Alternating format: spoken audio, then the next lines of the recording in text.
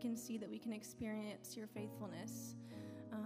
Lord, it's through him that we have seen the greatest picture of faithfulness and the greatest picture of love. God, we are so thankful. We are humbled. God, we are humbled by who you are. We are humbled by everything that you have done for us. Lord, I pray that as we hear the sermon this morning, that we will be convicted, that we will repent, that we will be in awe of your faithfulness and of your goodness and kindness, and that this will bring us to our knees, Lord, and that it will make us just desire even more to spread your word, Lord, to others in this community and in our country and in our world. God, I pray that you will be with Jared as he brings us the word this morning, that we will be attentive, and that you will write it upon our hearts. God, we love you and we praise you. In Jesus' name, amen.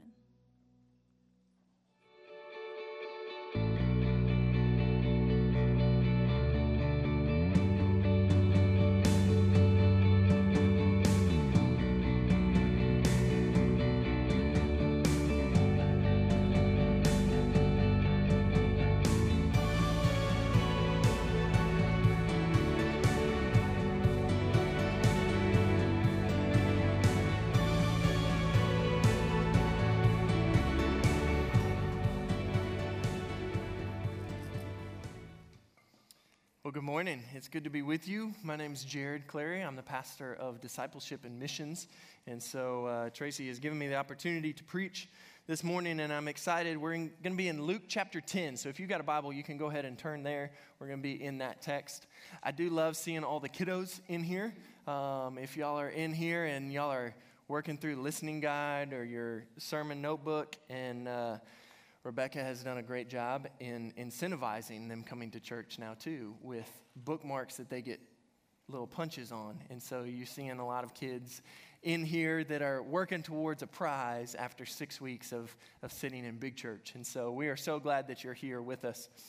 Hey, we've been walking through Luke, and I just want to remind us at the very beginning of Luke, then Luke started this book by saying, I have written an orderly account of these things in order that you might have certainty. That Luke has recorded this gospel. He's recorded the things which Jesus said and did in order that we would have confidence to believe. In order that we would have confidence to obey. In order that we might fully rely and depend on Christ. Right? So he's written these things, names, dates, people, places, and you're going to see that again in our text today, is that there are certifiable, verifiable facts, which Luke has taken great extents to record and to search out and to find so that we can have confidence.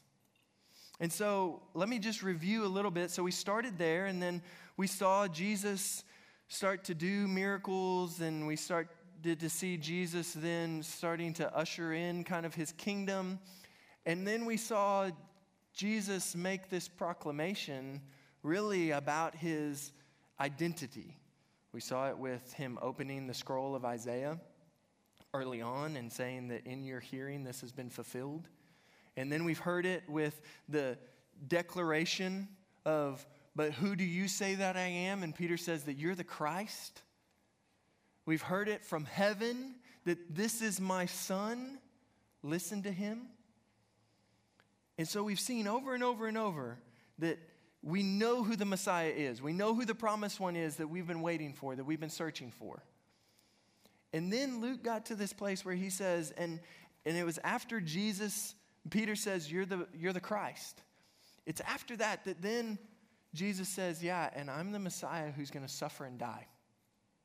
I'm the Messiah who's going to go to the cross, who's going to be delivered over to the hands of men and be persecuted and be killed and be buried. And then in 3 days, I'm going to be raised. And so we're seeing this, but there's a particular thing that Luke records, and it follows the rest of the book, that Jesus had turned his gaze to Jerusalem. And so Tracy mentioned it last week, that on this journey to Jerusalem, which is on this journey to the cross, then Jesus says, if you want to follow me, you must take up your cross and follow me. And then specifically, we saw last week the cost of following Jesus. That Tracy had laid out for us as we look at that Jesus says, if you want to follow me, it's going to cost you your comfort. If you want to follow me, it's going to cost you your control. If you want to follow me, it's going to cost you your calendar. Right? That Jesus is above all things, and the cost is high to follow Jesus. But oh, it's worth it. Right? The cost is high, but it's so worth it. And so as we get to our text today, we're going to see that Jesus just told them the cost, and now he's like, all right, put your boots on. Let's go. And so let's begin in our text. Here's where we jump in, chapter 10, verse 1. Jesus says this, after this, the Lord appointed 72 others and sent them on ahead of him, 2 by 2, into every town and place where he himself was about to go. So he's just laid out the cost of following him, and now he's got these 72, probably about half of us, okay? So you think about this. It's like there's a group. All right, we got 2 groups. He's like, all right, y'all ready to go? I'm going to send you out, pair up, let's go. Now, what would you be doing? You'd be like, well, I'm going to lean in. Where am I going? What am I doing? You got any more instructions for me? How am I supposed to go? What am I supposed to say? What am I supposed to do? And that's exactly what Jesus is about to tell us, right? So this morning, what I want to give you is 5 action steps, specifically for us to see the glory of God magnified in Shreveport. But not just Shreveport, it's Shreveport, Bossier, Louisiana, and ultimately to the ends of the earth. 5 action steps that Jesus is going to outline if we want to see the glory of God magnified right here in Shreveport. What do we need to do? Number 1, he says you need to pray. Look at verse 2. And he said to them, the harvest is plentiful, but the laborers are few. Therefore, pray earnestly to the Lord of the harvest to send out laborers into the harvest. We need to pray, but we don't need to just pray anything. Jesus specifically tells us what we need to pray, right? It's a little offsetting because you're like, well, wait a minute. Why would we be praying for this? He's got 72 that he's about to send out, and he says this, hey, you guys need to spend time praying for more to go. Why? Because the harvest is plentiful. We got too few workers. The harvest is plentiful, and there's not enough people to bring in the harvest. Now think about that a minute. What Jesus was specifically telling these people is that there are people in this world, in Shreveport, who will accept Jesus, but no one's offered it. There's not enough workers. There's not enough people telling them about Jesus. There's people waiting to receive Christ, but there's no one telling them. So we need to pray that God will send out more people. Now, I think a lot of times we don't pray prayers like this because exactly what this text tells us, we become the answer to that prayer. Look at verse 3. Go. Right? Like when we begin to pray the will of God, God send out workers, then all of a sudden God says, hey, you're the worker. Hey, I'm sending you to your job. I'm sending you to your school. I'm sending you to your relatives. He says, go. We become the answer to the prayer. But we need to beseech God to send out more. Before we leave that point about praying, then I just want to remind us that for someone to pick up and move around the world at the cost of their family and the cost of their comforts and the cost of their control and the cost of their safety, you know how people do that? God sends them out. God captivates them with the message of the gospel and the urgency, and he sends them out. We need to pray that God will do that more. When's the last time you prayed that God would send people to Uganda? It's a mess right now.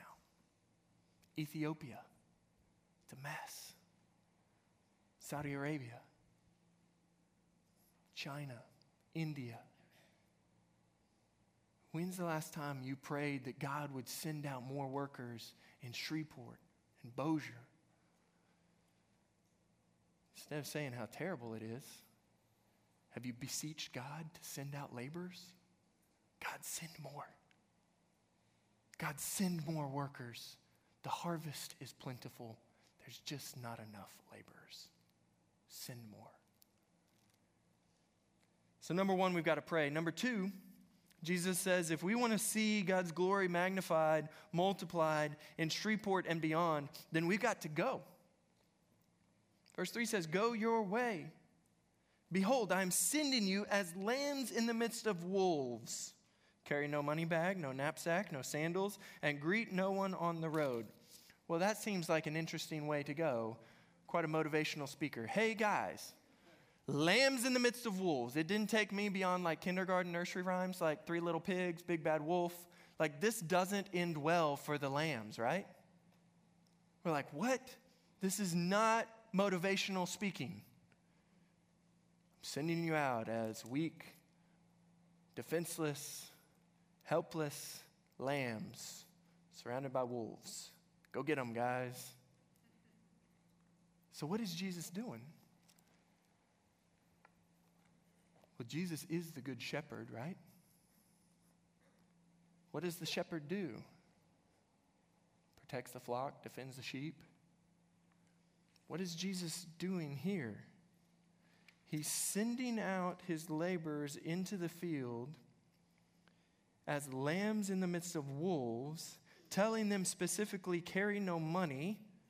You can't resource your way out of this. Carry no knapsack. Like you can't like pack your bag and be prepared for this.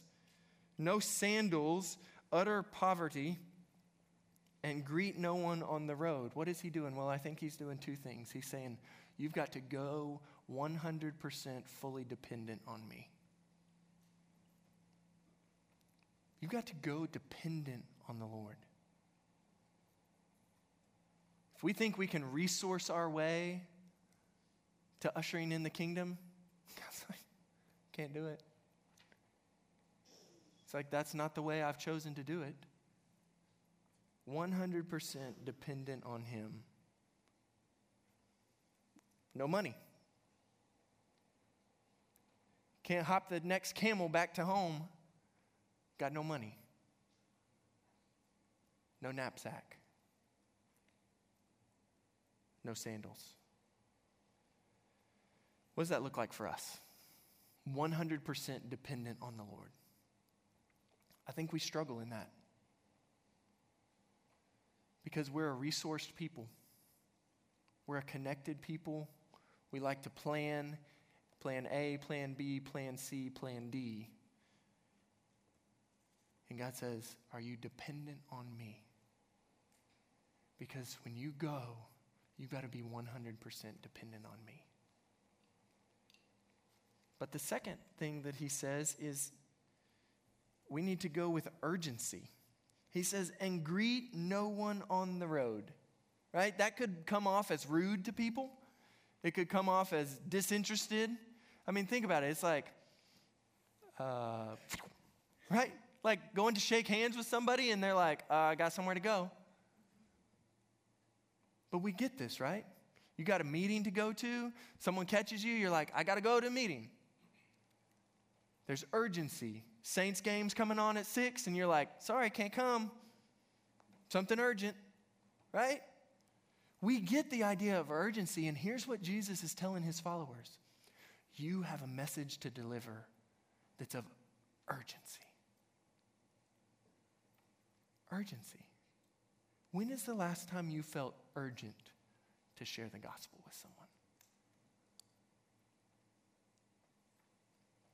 That the message of the kingdom was stirring inside of you that you had to get it out.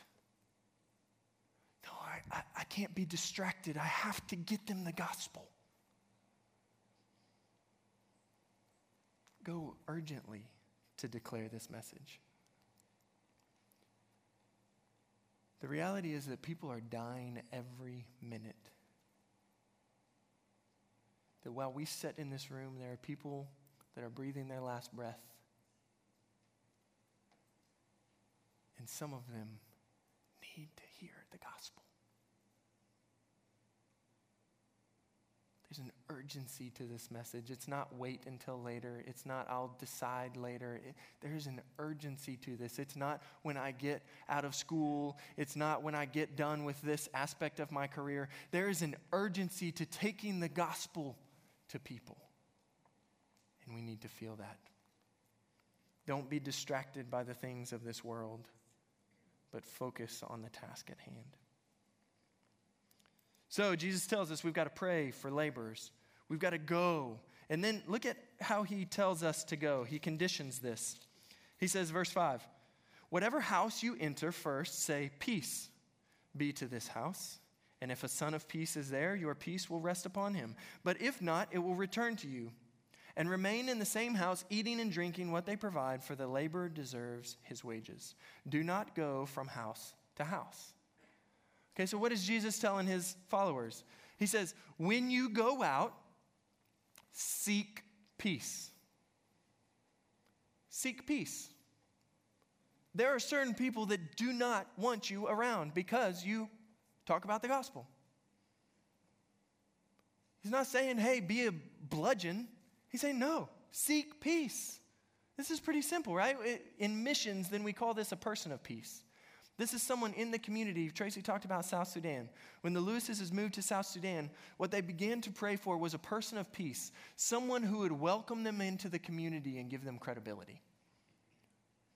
Wasn't necessarily a follower of Christ, wasn't necessarily a believer, but it was someone of peace who would be hospitable, who would welcome them. Jesus says, seek out those people. Seek out people of peace. Who is it in your job? Who's kind? Who's peaceful? Who welcomes you? Who is it in the neighborhood? Who's the person of peace? Who gives you the credibility with the rest of the neighborhood? I was talking about my brother. He lives in Washington, D.C., and right across from him is this kind of government housing. And he talks about this lady who grew up in this neighborhood as the person of peace, that if she's on your side, everything's cool. It's a person of peace. He's like, I love having her on my porch because if she's there, everyone's cool. Who's the person of peace that God's put in your life to say, hey, this is your gateway. This is the gateway to sharing the gospel. Maybe there's a person at work specifically that comes to mind. Begin to pray for them. Seek them out. Seek peace.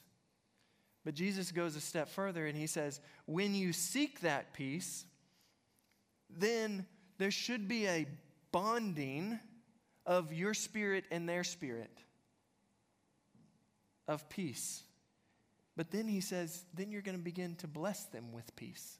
So you're seeking peace, but you're also bringing peace.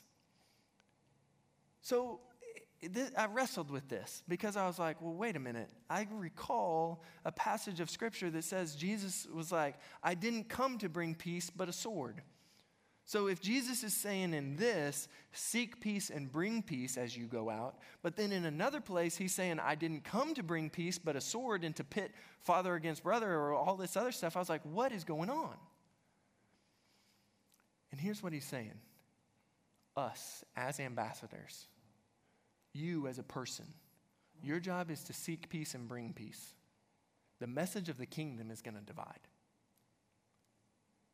Jesus' message that there is a kingdom coming will divide. But you don't need to be divisive. The kingdom will do that. You as a person, seek peace and bring peace. Man, I think that's a really good word for us today, right?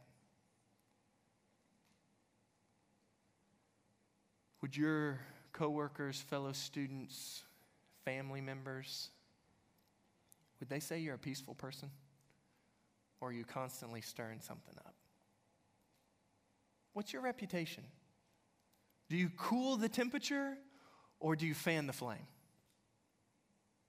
Are you a person that seeks peace and brings peace, or are you the instigator? Jesus tells us if we want to see his glory multiplied, we need to be people of peace, seeking peace and bringing peace. Now, that doesn't mean that we are soft on the proclamation of the gospel, but we as people need to be at peace. Here's what he says next. So we need to pray, we need to go, we need to seek peace and bring peace. And then here's what he says, verse 8. Whenever you enter a town and they receive you, eat what is set before you. Heal the sick in it and say to them, the kingdom of God has come near. Okay, now catch this. He's laying out two groups. Whenever you enter a town and they receive you. So those that receive you, you found this person of peace, they welcome you in. Those who receive you, he says, okay, so what do you do then? He says that you bless them, heal the sick in it, say to them, the kingdom of God has come near to you. What an incredible message. We are to herald the kingdom. We are to herald the kingdom. That's point 4, that we speak the kingdom. The kingdom of God has come near to you. Well, how do you know that? Because if you're in the kingdom, you're a part of spreading the kingdom. And so you being there is part of bringing in the kingdom of God. The kingdom of God has come near to you. But not everyone's going to do that. Whenever you enter a town and they do not receive you, go into the streets and say, even the dust of your town that clings to our feet, we wipe off against you. Nevertheless, know this, that the kingdom of God has come near. What? Your message is the same. The kingdom of God is coming. So we've got the command to pray, we've got the command to go, we've got the command to seek peace. And some of you are like, I can't. You're kind of like Moses. Got a stammering tongue. I don't know what to say. I don't know how to do this. Guess what? The kingdom of God has come near to you. We just herald the message that the kingdom is coming. There is a reality and a truth that God's kingdom is coming, which no one can stop. Here's what that looks like, right? I don't have to convince you of gravity. It exists.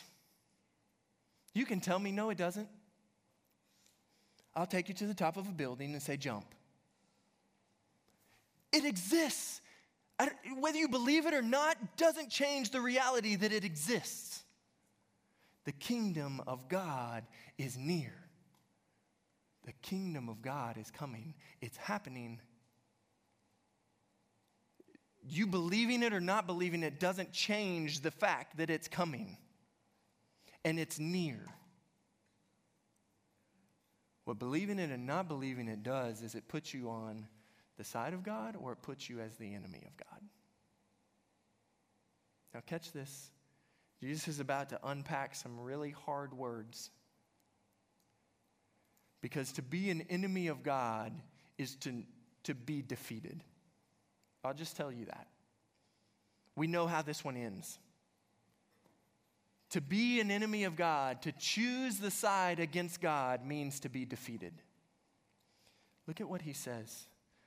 For those who don't receive, verse 11, go into the streets and say, even the dust of your town that clings to our feet, we wipe off against you.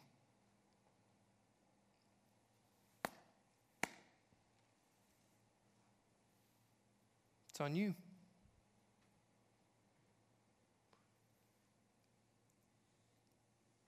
And proclaim to them, nevertheless, the kingdom of God has come near. I tell you, it will be more bearable on that day for Sodom than for that town. Now, what is this reference to Sodom that Jesus is referencing? It's Sodom and Gomorrah in Genesis, the city which God destroyed by raining down hailstones from heaven and utterly destroyed it.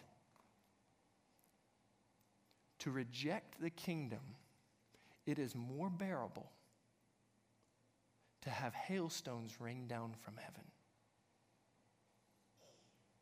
Jesus doesn't mince words here. This should wake us up. If you haven't trusted in Christ, the kingdom is near, and we welcome you. Jesus welcomes you with open arms. You trust in him for the forgiveness of your sins, and he does more than just say, oh, you're welcome. He says, I'll adopt you into my family. I'll call you my own. I'll make you an heir according to the throne. But if you reject it, after the kingdom has come near, after you've heard that Jesus is ushering in his kingdom and that he died on the cross for the forgiveness of your sins and that by trusting in him, you can be a part. If you reject that, Jesus says this, it will be more bearable on that day for Sodom than for that town. But he doesn't stop there. These are hard words. Woe to you, Chorazin, another town.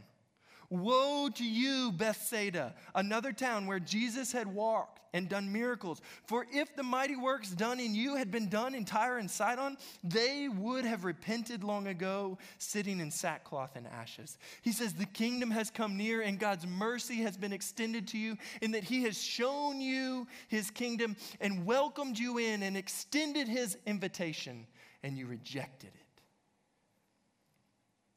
Tyre and Sidon, another city in the Old Testament, which God utterly destroyed. He says, but it will be more bearable in the judgment for Tyre and Sidon than for you.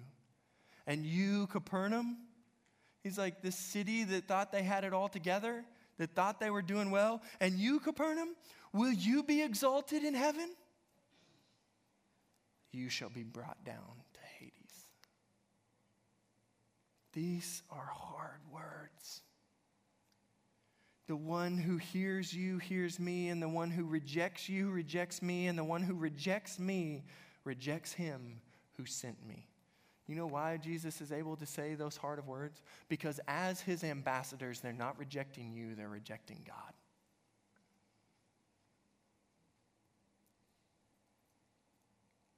We have the privilege of being ambassadors for God. We get to herald the kingdom. But not everyone's going to believe it. There's going to be some who reject it. Now, this ought to weigh heavy on us, and I just want to spend a little bit of time because these are people that we know and love, right? These are neighbors. These are family members. These are grandparents. Like, we need to sit and wrestle with this reality.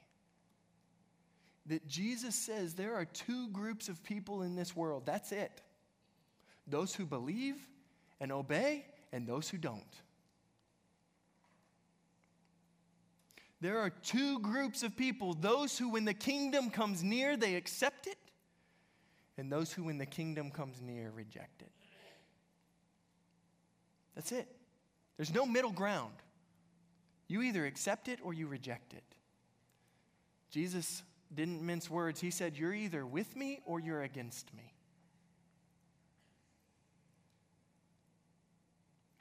We need to herald the kingdom. There is an urgent message. And we have been called to be a herald. Listen, it's not on you when people reject it. I think a lot of people don't share the gospel because, one, they don't think that they know what to say. Guess what? The kingdom's coming. Are you with Jesus? But I think a lot of people don't share the gospel because they feel it's a personal rejection against them. But just like what Jesus just said, he's like, when they reject you, it's not just you. They're rejecting Jesus and they're rejecting God the Father. We need to be heralds of the kingdom. When Jesus sent out the 72 in this passage, then he gives the kind of negative side of rejection. When he sent out the disciples, the 12, he gave the positive side of it. In chapter 9, verse 48, here's what he says. He says, he said to them, whoever receives this child in my name receives me, and whoever receives me receives him who sent me. For he who is least among you all is the one who is greatest. Right? So we see that it goes both ways. Those who receive you as an ambassador of Christ receive the kingdom. Those who reject you as an ambassador of Christ reject the kingdom. But our job is to herald the kingdom. Your job's not in the business of the product. Your job isn't in the business of the proclamation. And so we herald the kingdom. Now, I can just imagine that the disciples after this, they're like, wow, all right, let's go, guys. Can't you? They're like, okay, here we go. People are going to hate us. We can't take anything with us. We're lambs in the midst of wolves. Whew. And Jesus sent them out. But look at what happens. I love it. The 72 returned with joy. Right? Don't miss that. They went out with nothing, with no shoes on their feet, to proclaim a message which people were going to reject them. Can you imagine? They're like, see y'all. I'm sure, I don't know what Hebrew cuss words were, but I'm sure they were getting yelled at. But they returned with joy. They returned with joy. Why? Because it's worth it. But look at this. I love it. These disciples, I don't know if you've ever discipled someone and they're really immature in their faith, but they're showing some fruit of faith. And you're like, yes, but, right? Have you ever been there? They're like, maybe it's a new guy at work or something, super giddy about something. You're like, oh, just please don't mess this all up. They're super excited, want to be a part of it, willing to try new things. I love it. The disciples, these 72, they'd gone out, they returned with joy, and they're saying, Lord, even the demons are subject to us in your name. This is awesome. Even the demons are subject to us in your name. This is incredible. I remember discipling some students, and I had a student come to me and was like, Jared, I started reading my Bible. I flipped open and was like this, and I read it and see what God told me. And I was like, awesome, you're reading your Bible. Terrible way to read your Bible, right? You don't want to squash the fire, but here's what Jesus is doing. It's the same thing. They come back super excited. They've got joy, and Jesus is going to twist this just a little bit to disciple their hearts, okay? Here's what he says. They returned. Verse 18, and he said to them, I saw Satan fall like lightning from heaven. It's yeah, those demons are defeated. I saw their leader fall from heaven like lightning. Phew. He's defeated. It's awesome. Yes, of course, the demons were subject to you in my name. Why? Behold, I have given you authority to tread on serpents and scorpions and over all the power of the enemy, and nothing shall hurt you. Did you see that? Nothing shall hurt you. I send you out as lambs in the midst of wolves, but nothing can hurt you because I've given you my authority. He sent them out. Jesus has all authority. He is the good shepherd. He sent them out, and they're super pumped about this, and he's like, but that's not what you should rejoice in. Don't rejoice in that stuff. Nevertheless, do not rejoice in this, that the spirits are subject to you. That's an effect. That's not the source. Rejoice that your names are written in heaven. Oh, man. Don't rejoice in the stuff that you can do. Rejoice in the fact of who I say you are. This is your identity. Your name is written in heaven. So as I was thinking about this, I was like, okay, so practically, where does this meet us? Well, I think as followers of Christ, we rejoice in, oh, so-and-so came to Christ, or, oh, this happened, or that happened. Or we rejoice in like, oh, my kids are making good decisions and they're moral. Check me out, I'm a good parent, right? Or we rejoice in the fact of like, my political candidate won, yeah. These are good things. Yes, I just went there, sorry. These are good things. It's not wrong to rejoice in that. The demons were subject to them. Awesome. Good things were happening. But they weren't ultimate. And here's the reality. Here's why Jesus had to disciple their hearts. Catch this. They were banking their joy on something that may or may not always be there.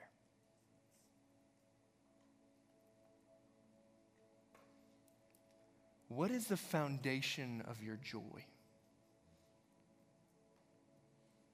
As Jesus talked about, what's your house built on? Is it the shifting sand of good things? That your kids are making good choices? That you've been given promotion at work? That you have influence or prestige? That you got money? These aren't bad things. That you're in a position of leadership. These aren't bad things. But they're not the source. See, this is why Paul later can rejoice in his sufferings. He can rejoice in his weakness. This is why James can write, "Consider it all joy, my brethren, when you face trials of various kinds." Because when you rejoice that your name is written in heaven, there's no circumstances that can change that.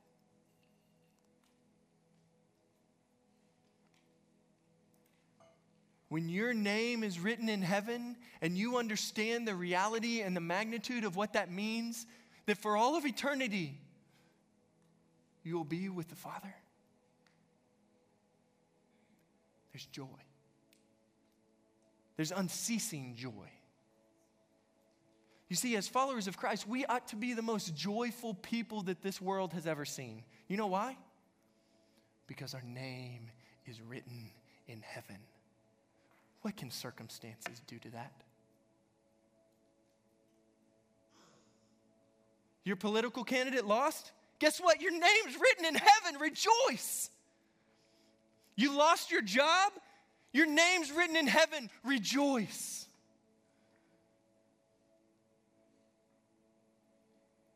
That's the foundation for our joy. God uses you in a mighty way.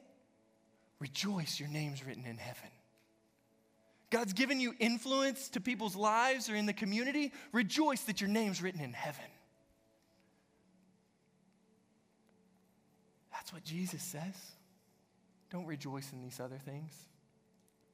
He ends it like this.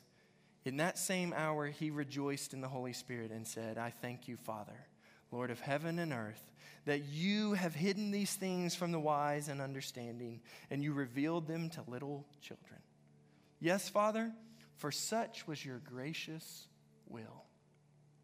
It's the will of God. It's his grace extended to us, that he would reveal these things to us. He would reveal the kingdom to us. And then we would say, that's what I want.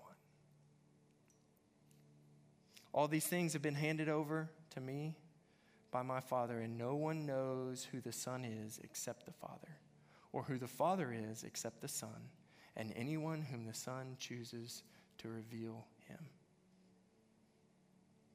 Then turning to the disciples, he said privately, "Blessed are the eyes that see what you see." Do you feel blessed? That you see the kingdom, that your name's written in heaven. Rejoice. So let me conclude this. So for us, you walk out of here. What does that mean? Well, we've got 5 action steps. We've got 5 things that Jesus calls us to. Number 1, we need to pray, send out more. We need to go. And as we go, we need to seek peace. And we need to herald the kingdom, that the kingdom has come near. We leave those results to God. But for us, we rejoice that our name is written in heaven. Let's pray.